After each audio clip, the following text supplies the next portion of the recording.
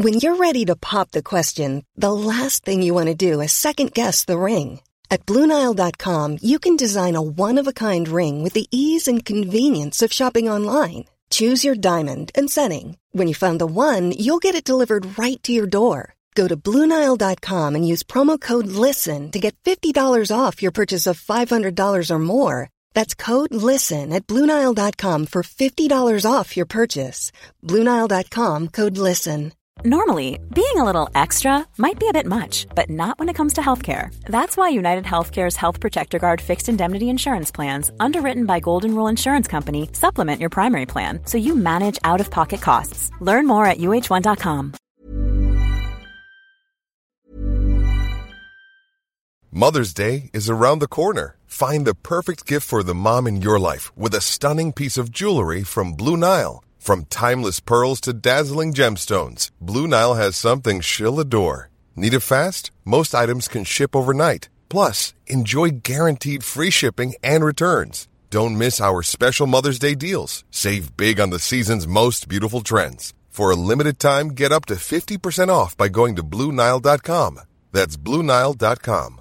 Quality sleep is essential. That's why the Sleep Number Smart Bed is designed for your ever-evolving sleep needs. Need a bed that's firmer or softer on either side? Helps you sleep at a comfortable temperature? Sleep Number Smart Beds let you individualize your comfort, so you sleep better together. J.D. Power ranks Sleep Number number 1 in customer satisfaction with mattresses purchased in-store. And now, save 40% on the Sleep Number Limited Edition Smart Bed for a limited time. For J.D. Power 2023 award information, visit jdpower.com/awards. Only at Sleep Number stores or sleepnumber.com. Want flexibility? Take yoga. Want flexibility with your health insurance? Check out United Healthcare Insurance Plans. Underwritten by Golden Rule Insurance Company, they offer flexible, budget-friendly medical, dental, and vision coverage that may be right for you. More at uh1.com. Hello there, history friends. You're about to listen to the latest episode of the Versailles Anniversary Project, brought to you by the wonderful, wonderful supporters of this podcast on Patreon. In so far as, thanks to their support, we are actually able to do ridiculously detailed analyses of things like reparations. Who cares about reparations? Well, I do. And because I'm given all of this support, I'm able to actually spend a good amount of time on this subject and deliver it to you with the detail and panache that you deserve. Not really sure what panache means, but I'm sure that I'm bringing it to you in this episode. The great thing about Patreon, in case you somehow were not aware, 51 episodes in about me talking about it, is that you guys support me, but you get something pretty cool back in return. Several people have signed up and said that, well, they're really enjoying what they get back. And what do they get back? Well, for $5 a month, you can access The Suez Crisis, which is a special series you won't get anywhere else, and where we detail perhaps the greatest British folly that ever was. If you weren't aware what the Suez Crisis involved, it involved an awful lot of scheming, a lot of backhanded diplomacy, as the British tried to take back the Suez Canal, and in order to give themselves something of a cover, they used an Egyptian-Israeli war to do it, and also they cooperated with France as well, because why the heck not? When the full extent of their scheming and conspiracy was learned of, it produced a massive scandal, of course, and everyone was very, very upset, and also, if you were Anthony Eden, the Prime Minister at the time, quite embarrassed. It's a great story, it's a story that really has to be heard to be believed, and it comes to you as part of 1956. That series which also includes a look at what happened once Stalin died, and the Soviet Union tried to liberalise itself, in a sense. Which was a policy that led, in time, to revolts in Poland and Hungary. Basically, 1956 is a very, very obscure series because it looks at things that most of the time do not really enter into textbooks or mainstream narratives of history in the 20th century. 1956 is a really eventful year, as the name of that series suggests, but because it's caught between events like the Korean War and the Cuban Missile Crisis, it rarely gets a look in or the attention that it deserves, which is a shame because, as I've learned from researching and writing and podding all about it, 1956 is one of the most important and one of the most interesting years that the Cold War produced, pretty much because at virtually the same time, the Soviets and the British and French were doing some pretty underhanded things. Both of these stories, the de-Stalinization process and the Suez Crisis are stories you won't get anywhere else. And if you're interested in the, well, I suppose you could call it early Cold War era, then you should look no further than Suez, or de-Stalinization and the Soviet intervention into Hungary. Maybe it's taken you a while, maybe you're never intending to support on Patreon, and that's fine. I just ask that you do not hate me for putting in these plugs at the beginning, because this is how I make my living, guys. If you are, on the other hand, interested in supporting, maybe you just needed that nudge to go and support, and I would encourage you to do so, because the Suez Crisis has several episodes backdated that you can access. You can chow down on one of the greatest stories that happened in the 20th century, and you can do so safe in the knowledge that you're also supporting me and helping to make history thrive. What could be better than that? I would say nothing, although, then again, Cadbury chocolate buttons are pretty damn awesome, so maybe that's better than that. But we're not giving you buttons, we're giving you an extra hour of audio content every month. If an extra hour isn't your thing, then check out the fact that for $1 a month, you can access the 10-part series, Louis XIV's Arms and Armies. That's right, 10 parts. You can even just sign up for $1, and then after a month cancel, having listened to the 10-part series. Over 5 hours of content, guys, awaits you just for spending $1 a month. Where on earth in the world would you get such a great deal like that? Nowhere, I say. And at the same time, of course, you're supporting this podcast and helping it to grow. $2, of course, gets you that, but also gets you the episodes every single week with the scripts attached, and you don't have to hear me ramble in the beginning or get any of those ads that Acast delivers to you. Surely you know the drill by now. For $6, so $1 more than the $5 tier, of course, you can play the delegation game, which several people are playing and super enjoying. Even though a lot of delegates have died and it's gotten a bit messy and a bit troubling, it's still going super well, and it's never too late to join, so do check that out. Information about all of these things can be found in the description below, guys, and I have to say a huge thanks to you for putting up with me as we do these advertisement things in the beginning. I'm sure most of you skip them anyway, but maybe you just like to hear me rambling and talking about how this podcast has grown. 2019 is going to be a really super year for this show. It's already been really exciting to see how When Diplomacy Fails has grown over the last few years. 2018 was really quite something. 2019 is going to be even better. I have some really fantastic plans. So thanks so much for sticking with us, and I hope you enjoy the latest episode.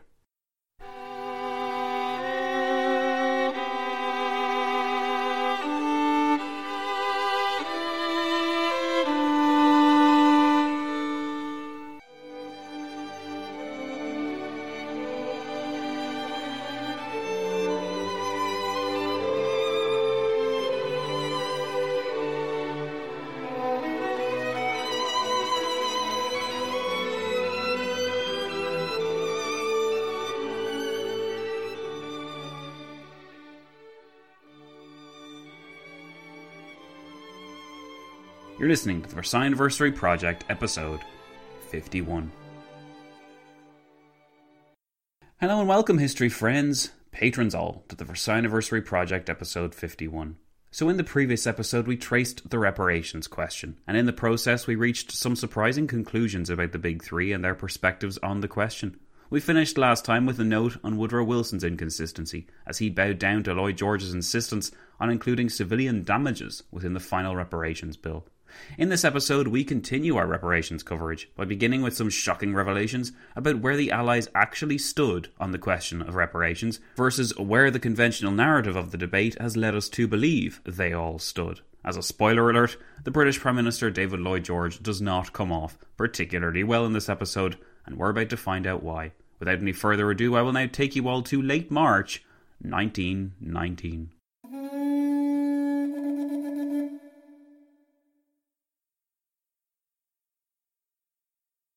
I wish, said one American financial expert, that Mr. Lloyd George could just tell us what he finally wants so that we could determine whether his ideas and the President's, as we understood them to be, are in reality far apart or close together. Of all the leaders at Paris, when it came to the question of reparations, Lloyd George was the most difficult to work out, and unquestionably the most inconsistent. On one occasion, he opposed Australian Premier Billy Hughes's initial proposals for wresting millions of pounds from the Germans, but shortly afterwards, he appointed Hughes as head of a committee packed with other hardliners, whose task it was to arrive at a bill which would be presented to Germany. This committee, created in early March and filled with hardliner British and Empire delegates, was too much even for some of its attendees. "Altogether, it was the oddest committee I ever served upon," remarked one Canadian member, adding that the committee's purpose was to make the Hun pay for the utmost, whether it leads to a generation of occupancy and direction or not, and forgetful of the results otherwise. Lloyd George never ceased to vacillate on the reparations issue. This has traditionally been taken as evidence of his inner struggles over politics. The Prime Minister had, after all, promised his electorate during the 1918 general election that Germany would be squeezed until the pips literally squeaked. This was the same man who had appointed known hardliners to committees, or took advice from them, only to complain about their extremism in later conversations with the Americans. It should be stated that the British, and to a lesser extent the Empire delegations, obeyed their Prime Minister to the letter. There was no British delegate in Paris who was flying the Union Jack who refused to obey Lloyd George, and yet the Welshman frequently gave the impression that the hardliners were behaving recklessly, and that it was not within his power to rein them in. We must consider his political stance, but also his moral fibre. Lloyd George despised war on principle, and he believed that Germany was responsible for unleashing the worst war seen in human history, as he told the Empire delegation. "By every principle of justice," Lloyd George said, "by the principles of justice which were recognised as applicable between individuals, the Germans were liable for the whole of the damages and the cost of recovering them." The whole of the damages. This did not seem like a man unsure of how to proceed, and yet Lloyd George had to temper this approach with bare economic facts, which he would have been in tune with thanks to his previous gig as Chancellor of the Exchequer. If Germany was destroyed, then Britain would suffer economically because she would not be able to sell her goods to her. In House's diary, we have the Prime Minister admitting openly that he knew Germany would never be able to pay what the Allies demanded. In early March, Lloyd George listened to House over lunch that he was trying to find a reason he could present to his electorate to justify having fooled them. Was this simply a case of Lloyd George's election campaign promises coming under scrutiny? And does his desire to delay the inevitable reveal that he could not make these pips squeak after all? This would explain Lloyd George's reluctance, as well as his lack of clarity regarding what he wanted, but was he really so unsure deep down? Did a small part of him not want to punish Germany and make her feel the war? Certainly in secret cabinet minutes recorded in late 1918, Lloyd George comes across as a very different statesman from that which he presented to the world in spring 1919. In the minutes of late 1918, we are confronted with an extract which states, "The Prime Minister said that industrial France had been devastated and Germany had escaped. At the first moment when we were in a position to put the lash on Germany's back, she said, 'I give up.' The question arose whether we ought to not continue lashing her as she had lashed France. Mr. Chamberlain said that vengeance was too expensive these days. The Prime Minister said that it was not vengeance, but justice." You see, we don't need to list the mess of committees and subcommittees, thankfully, since a new one appeared to take shape almost every day. But in late February, the Big Three did appoint a delegate each to sit on a committee which would arrive at some kind of final figure. It was here that, more than ever, the moderation of the French and the hardline stance of the British looms into view. And no, that isn't an editing error on my part. I didn't mean to say French and actually said British, or vice versa. The British really were the ones driving the harder bargain with regard to reparations. For the next few weeks, this three-way dance between British, American and French interests played out. As the figure suggested, gradually shrank from its original high of $200 billion to the more reasonable sum of $50 billion. But the British delegate urged Lloyd George to be careful, as it seemed the French and Americans were privately cooperating. "I cannot say what the bargain is," this delegate remarked, "but the result is that we shall be practically left out in the cold." Lloyd George simply attempted to justify his high price, saying in early March that since the British had been the chief financiers of the war, it was intelligible that the French and Italians would not be so greatly concerned about the size of the indemnity as ourselves. This was a good point which is often ignored. The assumption that the vengeful French asked for more money than anyone else, buoyed by John Maynard Keynes's picture of them, obscured the fact that it was in fact the British who had poured more money into the war than any other power. It has to be said that the conventional image of the grasping French not only holds little water, since documentary evidence shows the French perfectly willing to be moderate, but it also makes very little sense. Of course, the British, as the power with the most money vested in the conflict, should want to receive the most money back after the war's end. If we consider the large sums of money which Britain had spent, the political promises which Lloyd George had made, and the anger towards Germany which he felt himself, then it surely makes perfect sense that the British demanded the largest reparations during the peace conference. While the French concerns were similar in many aspects, and French soil had been violated, these considerations were evidently not sufficient to move the French to make aggressive claims on Germany's money, at least not throughout the entirety of the conference. The unfairness of the French mistreatment by the histories is only underlined by further evidence. When, on the 15th of March, Lloyd George was shown the figure of $30 billion in reparations, which the 3 delegates had arrived at, he cried out against the smallness of the figure, according to the French Observer. 3 days later, on the 18th of March, Edwin Montagu, the Secretary of State for India, and the man originally chosen to represent Britain on that 3-man committee, was replaced by a known hardliner, a judge called Lord Sumner. The reason given was due to the death of Montagu's mother, but this does not explain the subsequent absence of that moderate British delegate for the remainder of the deliberations on reparations. Historian Mark Trachtenberg was certain that Montagu's replacing with Sumner must be seen as a political move, and there is further evidence for this theory.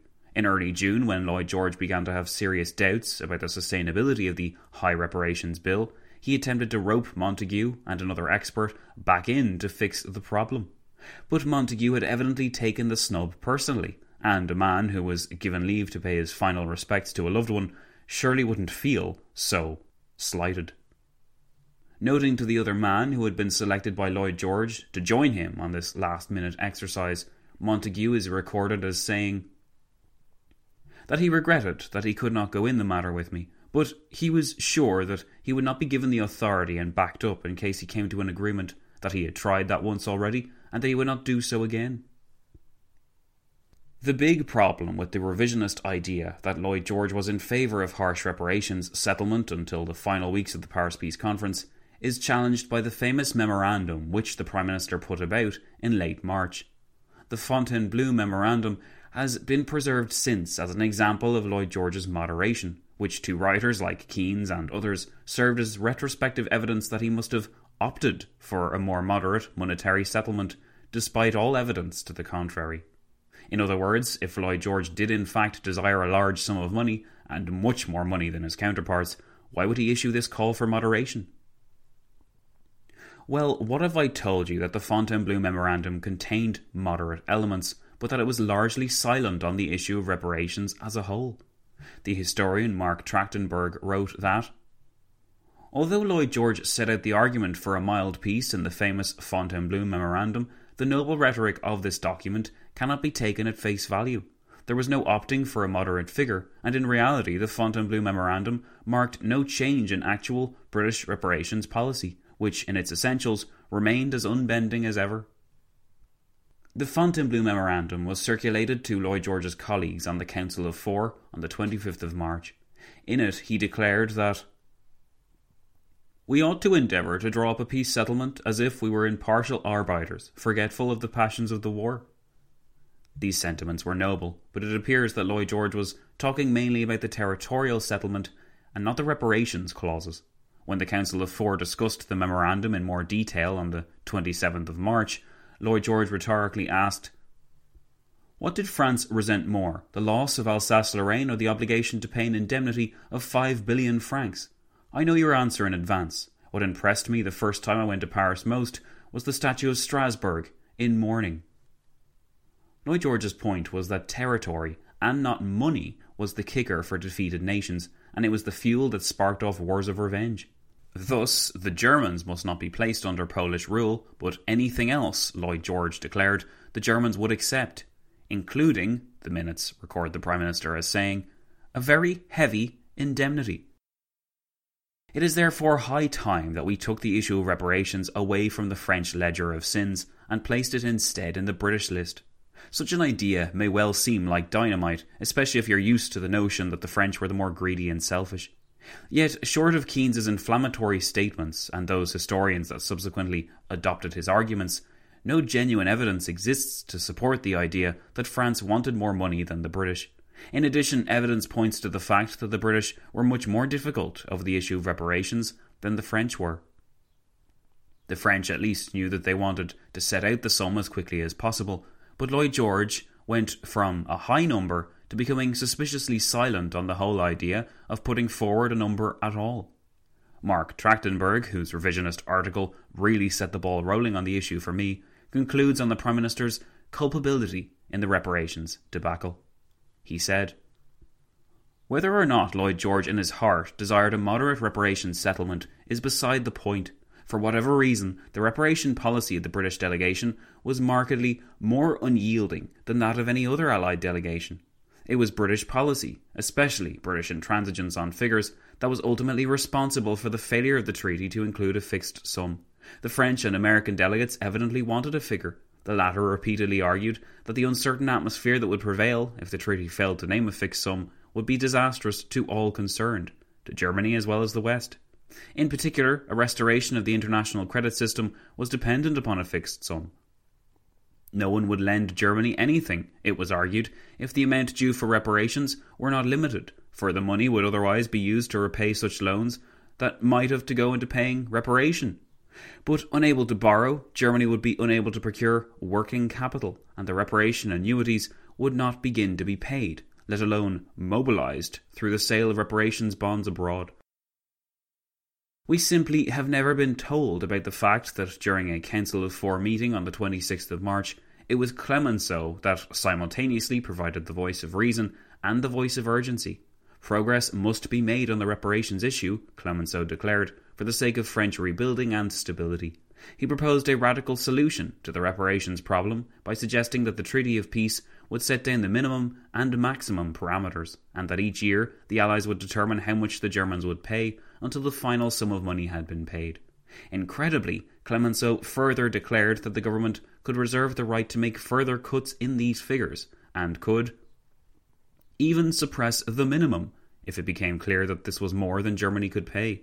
In other words, if the minimum parameter proved too large an amount, then France was willing to accommodate Germany to see that she was able to pay off a portion of the sum. The revelations do not stop there, though. What is really striking about this meeting on the 26th of March is that Clemenceau even declared his willingness to discuss the question with the Germans themselves, a point later reiterated by Louis Luchar, a French representative on the Reparations Commission, who echoed Clemenceau's point when he said, "There remains the possibility of not definitively setting our figure before discussing it with the Germans at Versailles." It is remarkable that in discussions that followed, and in spite of the conciliatory language of the Fontainebleau memorandum circulated the previous day, Lloyd George completely ignored this conciliatory French suggestion. As for Wilson, he also paid no attention to the idea. Keynes also gave it minimal attention, preferring to focus instead on the behaviour and appearance of Louis-Lucien Clottes, the French finance minister. A short, plump, heavily moustached Jew, Keynes noted. Well-groomed, well-kept, but with an unsteady, roving eye, and his shoulders bent in an instinctive deprecation.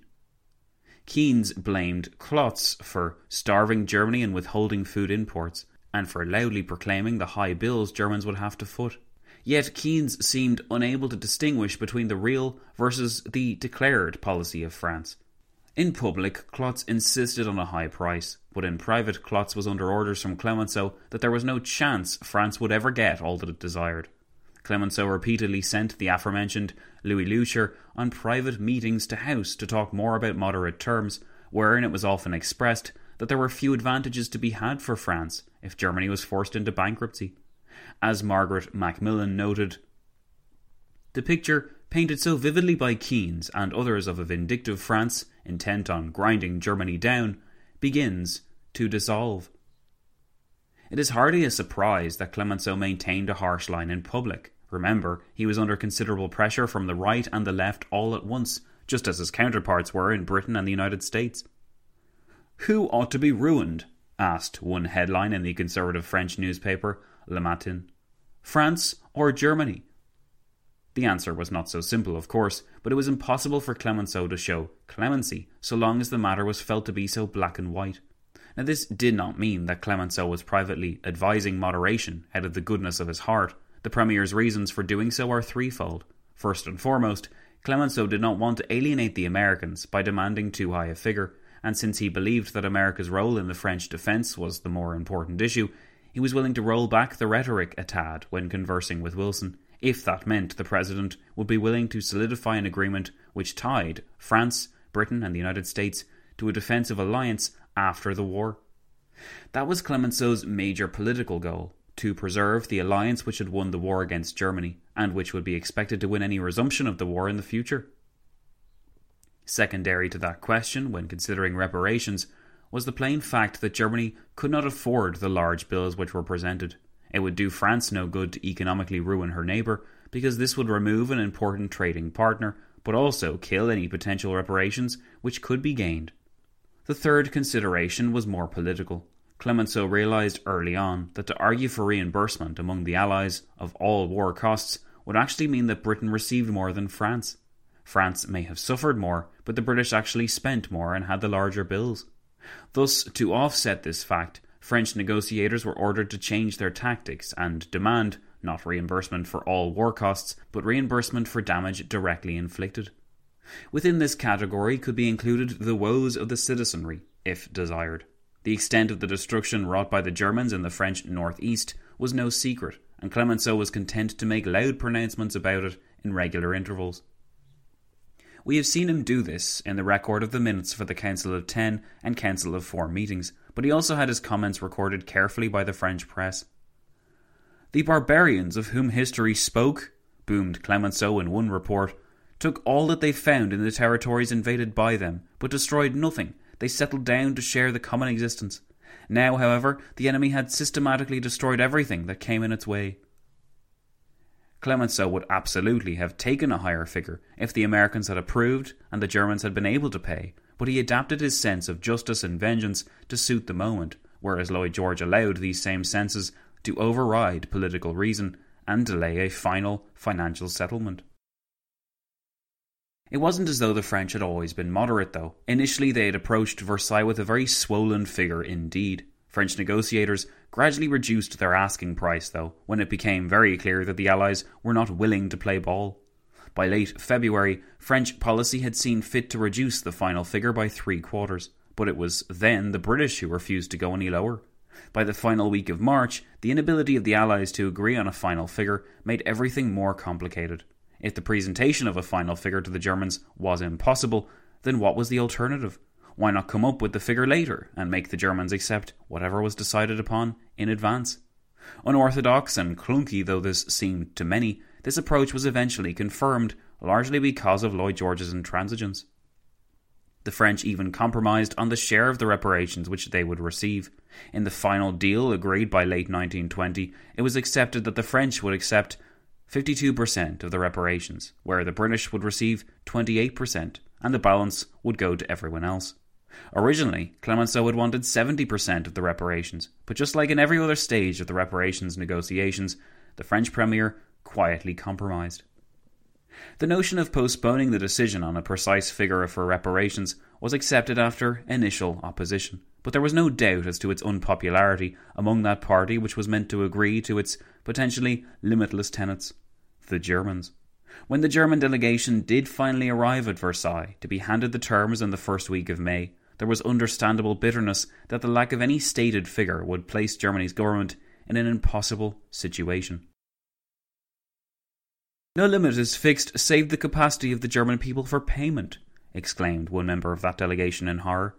"The figure will be determined not by the standard of life, but solely by our capacity to meet the demands of our enemies by our labour. The German people would thus be condemned to perpetual slave labour." Yet the concerns of the Germans were tossed aside in favour of kicking the can down the road for the umpteenth time and focusing on matters other than the all-consuming reparations issue. The Reparations Commission would carry this burden into 1921, but by that point, as predicted, the burning anger towards Germany, in Britain and America particularly, had significantly cooled. Of course, this cooling in feeling did not mean that everything ran smoothly once time was called on the Reparation Commission's deliberations. The 1920s remained years of contention and retrospective reflection as contemporaries wondered whether they had done the right thing. From all these decisions and procrastination did those two infamous articles of the Treaty of Versailles, Article 231 and 232, emerge. These two articles, which we will examine in more detail later, established first the legal basis for these reparations by confirming German responsibility for the war, the so-called War Guilt Clause. Second, it set out the limits of what Germany could pay, based on the plain fact that Germany's resources were limited, so the liability should not be unlimited. That was essentially that. The sky would not be the limit on the final figure, but the Germans were not to be assured of much else. These articles, which were later to arouse such passionate fury among the Germans under a very different leader, with fury directed towards France in particular, ironically only came about because the British would not agree to set a final figure in the Treaty of Versailles. In addition, the British Prime Minister refused to accept other estimates or parameters which granted Britain less money than he felt she needed. If it wasn't clear yet, it is very much time to change what we think we know about the Paris Peace Conference. Far from the stubborn and selfish French, it was in fact the grasping and politically tied British Prime Minister who surprised us all. Rather than Clemenceau's oft-reported demand for a large indemnity from Germany, it would be more appropriate to focus on what really grinded the Allied gears. That is, Clemenceau's consistent urges to be granted some kind of jurisdiction over the Rhineland and to preserve intact the wartime alliance. Both of these demands were politically sensitive for Clemenceau's opposites. Handing over the Rhineland would mean, after all, the repudiation of the self-determination idea. Those Rhineland Germans hardly desired to come under the rule of Paris, and whatever Clemenceau might say of old historical trends and the recent advent of the German Empire, the fact was it was now impossible to turn back the clock to before 1871. Not just 1871, but 1815 was where Clemenceau wanted to turn the clock. The Saarland had once been a picturesque backdrop of rolling hills and forest, but the discovery of coal and the subsequent industrial revolution transformed the Saar region into one of Germany's most lucrative and productive coal mining regions. Clemenceau was eager that France should have it, but Wilson was not impressed. "You base your claim," the president said, "on what took place 104 years ago. We cannot readjust Europe on the basis of conditions that existed in such a remote period." The last week of March did not go quietly, and we are given perhaps some hint of why figures like Wilson compromised on the question of reparations when we are reminded that, on the 21st of March, news reached the Big Four that the Bolsheviks had seized power in Budapest. Reparations was only one item on a long and contentious list that the Allies would have to work through. Clemenceau wanted the Rhineland, assurances and guarantees about an alliance with Britain and France if he could get it, and rights over industrial regions like the Saar as insurance. Clemenceau wanted a specific figure of reparations, but in exchange for these aforementioned carrots, he was willing to be as moderate as possible when it came to the final butcher's bill. He probably did not expect Lloyd George to have his way so completely and to delay the entire decision-making process surrounding reparations. If there was to be no decision on figures, then he would focus on those matters which truly concerned him and continue his quest to wrest binding guarantees from his allies. Lloyd George maintained a calm exterior, but he was deeply vexed by the events of the last 2 weeks of March. He remained consistent in his opposition to Polish encroachment over ethnically German land, as well as the contentious coal fields in Silesia. He was wary indeed of allowing the French to annex the Saar or to formulate extensive rights over the Rhineland generally. Public opinion at home waxed and waned, depending on the source, between wanting a harsh peace with Germany and making a moderate one quickly. Lord Northcliffe, who we know from House's diaries acted with the President's personal friend in mind when writing up his editorials, was a further source of pressure. All the while, financial experts continued to inform the Prime Minister that British coffers could not take the strain incurred by maintaining so many soldiers and so many theatres at once. Industrial unrest at home had actually brought Lloyd George back to London before. Would he have to go again? And was Bolshevism truly creeping across the continent, as the rumours implied? Events of the 21st of March seemed to confirm that they were, and they provided additional grounds for anxiety. In the midst of all these developments, it is hardly surprising that Lloyd George wanted to hold off on making a solid decision on reparations. Yet it is surprising that since the ball came very much from his court, it is conventionally assumed that the French were to blame for any and all difficulties emerging from the reparations settlement. In the context of arriving at moderate German terms which would not engender bitterness and which would remove the Rhineland from the grasping hands of the French, Lloyd George worked to develop what we were introduced to before, the Fontainebleau Memorandum. That memorandum, we learned, was special because while it argued against extensive territorial penalties being imposed upon the Germans, it was mostly silent or vague on the question of reparations. Yet in the histories, the Fontainebleau Memorandum is often trotted out as an example of the Prime Minister's moderation in comparison to Clemenceau's extremism. By now we're aware that this picture is unfair and inaccurate, but I simply cannot resist sharing some details on how that Fontainebleau Memorandum was actually produced. Traditionally, of course, committees or commissions sat together and banged out the details, but over the weekend of the 22nd and 23rd of March, the British delegation tried a very different approach. They essentially played the delegation game for an afternoon. No, seriously, they legitimately did. This magic happened in a swanky Parisian suburb of Fontainebleau, in the Hôtel de France d'Angleterre. In the sumptuous grounds, the delegation walked and took in the fresh air and peace, only to return that afternoon to Lloyd George's private sitting room, where a scene that was made for television played out. The purpose was the same as before, to take a fresh look at the whole treaty as it then stood, and to reach some kind of final decision which all of the big three could accept. In line with this aim, Lloyd George assigned each member of the delegation who was present a role, as an ally or as an enemy power, and he urged them then to state their case. I would absolutely have loved to have been a fly on the wall for such an exercise, but the star of the show was reportedly General Sir Henry Wilson, who had sat in mostly quietly on the countless Council of 10 meetings by this point. In a bid to get into character for the roles he had been chosen for, Henry Wilson turned his military cap back to play a German officer and recorded how he behaved then in his memoirs. I explained my present situation and my wish to come to an agreement with England and France, but I saw no hope, for I read into the crushing terms they were imposing on me as determination on their part to kill me outright. As I could not stand alone, I would turn to Russia, and in course of time would help that distracted country recover law and order, and then make an alliance with her. Not content to merely play the enemy, Henry Wilson then switched to the victim when he took on the role of a French woman, painting a moving picture of the losses of so many of their husbands, sons and menfolk, the unbearable anxiety and long separations, the financial losses and the desperate struggle to overwork to keep their homes going. The whole scene must have been an absolute riot, but the tone never descended into anything approaching silliness somehow.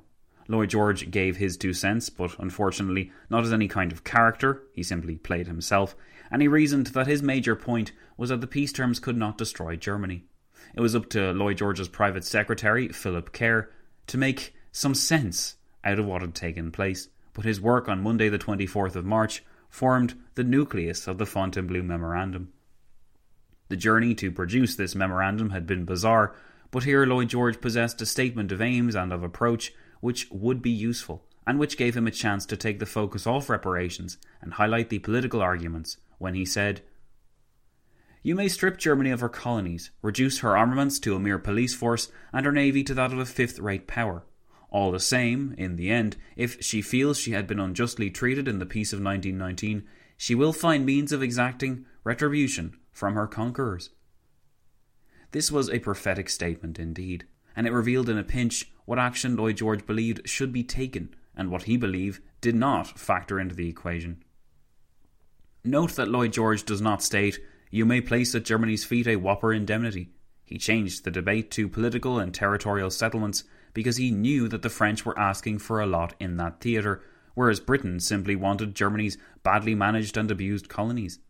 In light of what had occurred in Hungary, Lloyd George also stressed the danger of Bolshevism, conveniently placing the spotlight onto that feared creed rather than on the less exciting reparations question. The exercise demonstrated Lloyd George's political acumen because he knew that Wilson was on his side with the notion of minimal territorial changes, and that the president would have preferred to have larger reparations if that meant that peoples were not ruled by foreign nations.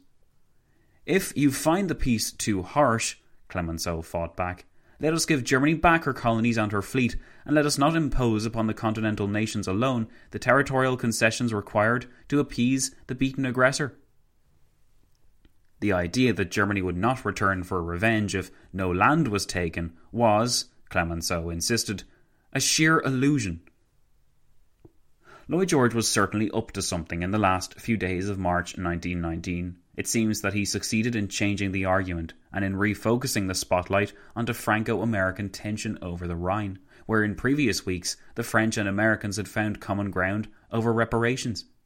Clemenceau was caught in a significant bind in this respect. He firmly believed that by harnessing the power of the Rhineland and Saar to her benefit, France would be safe and Germany would be denied a place from which to attack France from. Just as the seas protected the other two allies, France needed her sea along the Rhine. Wilson did not feel he could give that, but because Britain's demands did not conflict with his stated principles, he could give Lloyd George virtually all of what he wanted. Lloyd George also suspected, correctly as it turned out, that by the time reparations were finalised in their conclusions during the Reparations Commission of 1921, Britain would be in a position to get what it wanted once more. Lloyd George did not want to destroy Germany on land, and he imagined that German markets would be much more susceptible if Britain didn't attempt to restrict the lands of the 70 million Germans now. Previous statements of friendship and support for Clemenceau's position and for French security vis-à-vis Germany had been abandoned, and while the French Premier was outraged, he found that Lloyd George was merely the face of a British policy which was in general blithely indifferent to French security interests. Whether it was possible or not, many in Lloyd George's government imagined that it would be advisable to withdraw somewhat from the continent into the Empire, like a kind of splendid isolation part 2. This segment of opinion upheld that it was important not to leave a lasting scar on Franco-German relations by creating another Alsace-Lorraine, and that philosophy was sound enough, but Lloyd George was perfectly content to inflict another scar on German pride when he insisted upon postponing the reparations question until he was in a position to leverage a satisfactory answer out of it. Why was it acceptable for Britain to have its way with reparations, but unacceptable for France to protect itself by imagining new state structures along the Rhine? The simple answer is that Lloyd George did not believe reparations would be too much of an issue, or that it would foster the same resentment as the seizure of territory. After all, he could point to recent history to justify this perspective. The French had burned at the loss of Alsace-Lorraine, not at the indemnity of 5 billion francs, which they had paid off within a few years. Based on that logic, it seems at least partially fair to suppose that Lloyd George was acting on the basis of good faith and past evidence, but he had certainly done a suspiciously good job manoeuvring the French and Americans into conflict over the Rhine, where once the Anglo-American camp had suffered over reparations. As Lloyd George correctly anticipated, Clemenceau's anxiety over the Rhine question would do most of his work for him. On the morning of the 28th of March, the greatest blow-up between the French and Americans yet took place, when Wilson insisted incorrectly that the French had never placed the Saarland among their war aims, and that it was contrary to the 14 points. Rather than tell the President simply to stick to his 14 points in his blasted League of Nations, which is certainly what Clemenceau wanted to do, the French Premier upped the ante by accusing Wilson of being pro-German. With palpable tension in the room, Wilson effectively called Clemenceau a liar and insisted that the French Premier wanted him to leave the conference and return to the United States. This was in fact correct in a sense. Clemenceau had always found House much easier to deal with than the President. Clemenceau was too busy storming out of the room to comment though. He raged to a subordinate that he had never expected such immovable opposition to French demands. It must have seemed especially unfair considering the fact that Britain, up to this point, had gotten virtually all that it had wanted. In that afternoon's meeting, apologies were mumbled and Wilson did try to reach some kind of compromise with Lloyd George's actual help. The Saarland could be autonomous and the French could own its mines. How about that? It was said that the experts would look into it. Clemenceau was all politics, speaking here about the ties which bound Americans and Frenchmen together, but in private he fumed about Wilson's intransigence. Wilson followed the same tactic, proclaiming that afternoon the extent of France's greatness for all to hear, but complaining bitterly that evening to a friend that Clemenceau was akin to an old dog holding up the progress of the conference with his outdated demands. On the 31st of March, Marshal Foch made a case once more for the creation of a separate buffer state. "The peace," Foch said, "can only be guaranteed by the possession of the left bank of the Rhine until further notice, that is to say, as long as Germany has not had a change of heart." The British and American leaders looked on with polite and silent disinterest. By the final week of March, it had started to become apparent that in spite of the reparations blow-up, a chasm was beginning to open up, not between Britain and America, but between America and France. Combined with the increasingly intense schedule, where the Council of Four was meeting several times a day by the last few days of March, it was clear that fatigue was also setting in, but the strain seemed especially notable on the American president's face. Lloyd George had been energised by his successes and distractions, and George Clemenceau had been energised in his own right, purely because he now had to fight harder than ever before for his rights. Woodrow Wilson, though, was caught in the middle, having never had a clear vision beforehand about where he stood on all of the questions put forward by the Allies. What Wilson desired was the solid creation of a League of Nations, and to a lesser concern, the repayment of American loans. Neither of these goals, you'll notice, provided America with any net gains, in the same way that territorial gains in Europe or colonies or even reparations did. For Wilson to feel like he had gained something from the peace negotiations, he would have to be confident that the Allied leaders were content to see things his way, but it was impossible for him to persuade them on every point, especially when those points related to their perceived national interests. Thus, it made sense that Wilson would cleave to the more agreeable Allied leaders. He found such a man in Lloyd George, especially since reparations were effectively taken out of the equation for the moment, and colonies were also quietly put on the back burner. Clemenceau was disagreeable because his demands were less palatable, but also because they were far more urgent, and it was less easy to compromise upon them. If Lloyd George failed to grab this colony or that mandate, so what? British security would not be unduly compromised. Yet a failure to secure the Rhineland or to keep a handle on Germany's industrial capacity would leave that front door open to an invasion of France through the same route as before. A few minutes ago we proposed the idea that Lloyd George didn't imagine reparations would be such a big issue because in 1871 it had been the seizure of Alsace-Lorraine rather than 5 billion francs that had truly mattered. At the same time, though, it is also worth pointing out the inverse of this for Georges Clemenceau's case. Since France had paid off that indemnity and emerged mostly unhampered within a few years, it stood to reason that Germany would follow suit. If the bill was impossibly high, France would have no trade income or possibility of drawing reparations of any kind as Germany collapsed. However, this logically followed that only a medium sum would be possible, and no medium sum could keep Germany low forever. The only approach that could was to seize some of her border lands and establish some kind of buffer. Clemenceau would have reacted angrily to the suggestion that this policy mirrored Germany's seizure of Alsace-Lorraine in 1871. France wasn't looking for conquest now. She was looking to acquire security. In such a way does it become apparent that reparations, while a nice boon to French coffers, was in fact far indeed from the be-all and end-all mission of a vengeful French premier. With that substantial note made, we're going to put a pin in the reparations issue for the moment.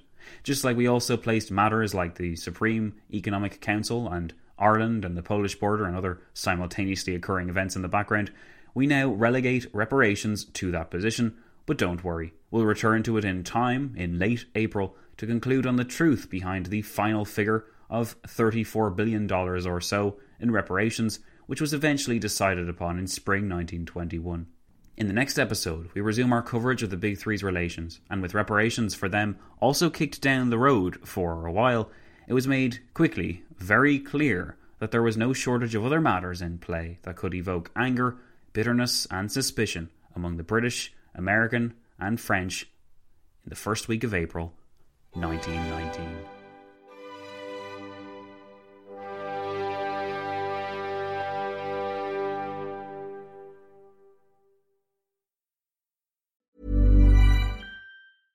Mom deserves the best, and there's no better place to shop for Mother's Day than Whole Foods Market. They're your destination for unbeatable savings, from premium gifts to show-stopping flowers and irresistible desserts. Start by saving 33% with Prime on all body care and candles. Then get a 15-stem bunch of tulips for just $9.99 each with Prime. Round out Mom's menu with festive rosé, irresistible berry chantilly cake, and more special treats. Come celebrate Mother's Day at Whole Foods Market. Flexibility is great. That's why there's yoga. Flexibility for your insurance coverage is great too. That's why there's United Healthcare Insurance Plans. Underwritten by Golden Rule Insurance Company, United Healthcare Insurance Plans offer flexible, budget-friendly coverage for medical, vision, dental, and more. One of these plans may be right for you if you're, say, between jobs, coming off your parents' plan, turning a side hustle into a full hustle, or even missed open enrollment. Want more flexibility? Find out more about United Healthcare Insurance Plans at uh1.com.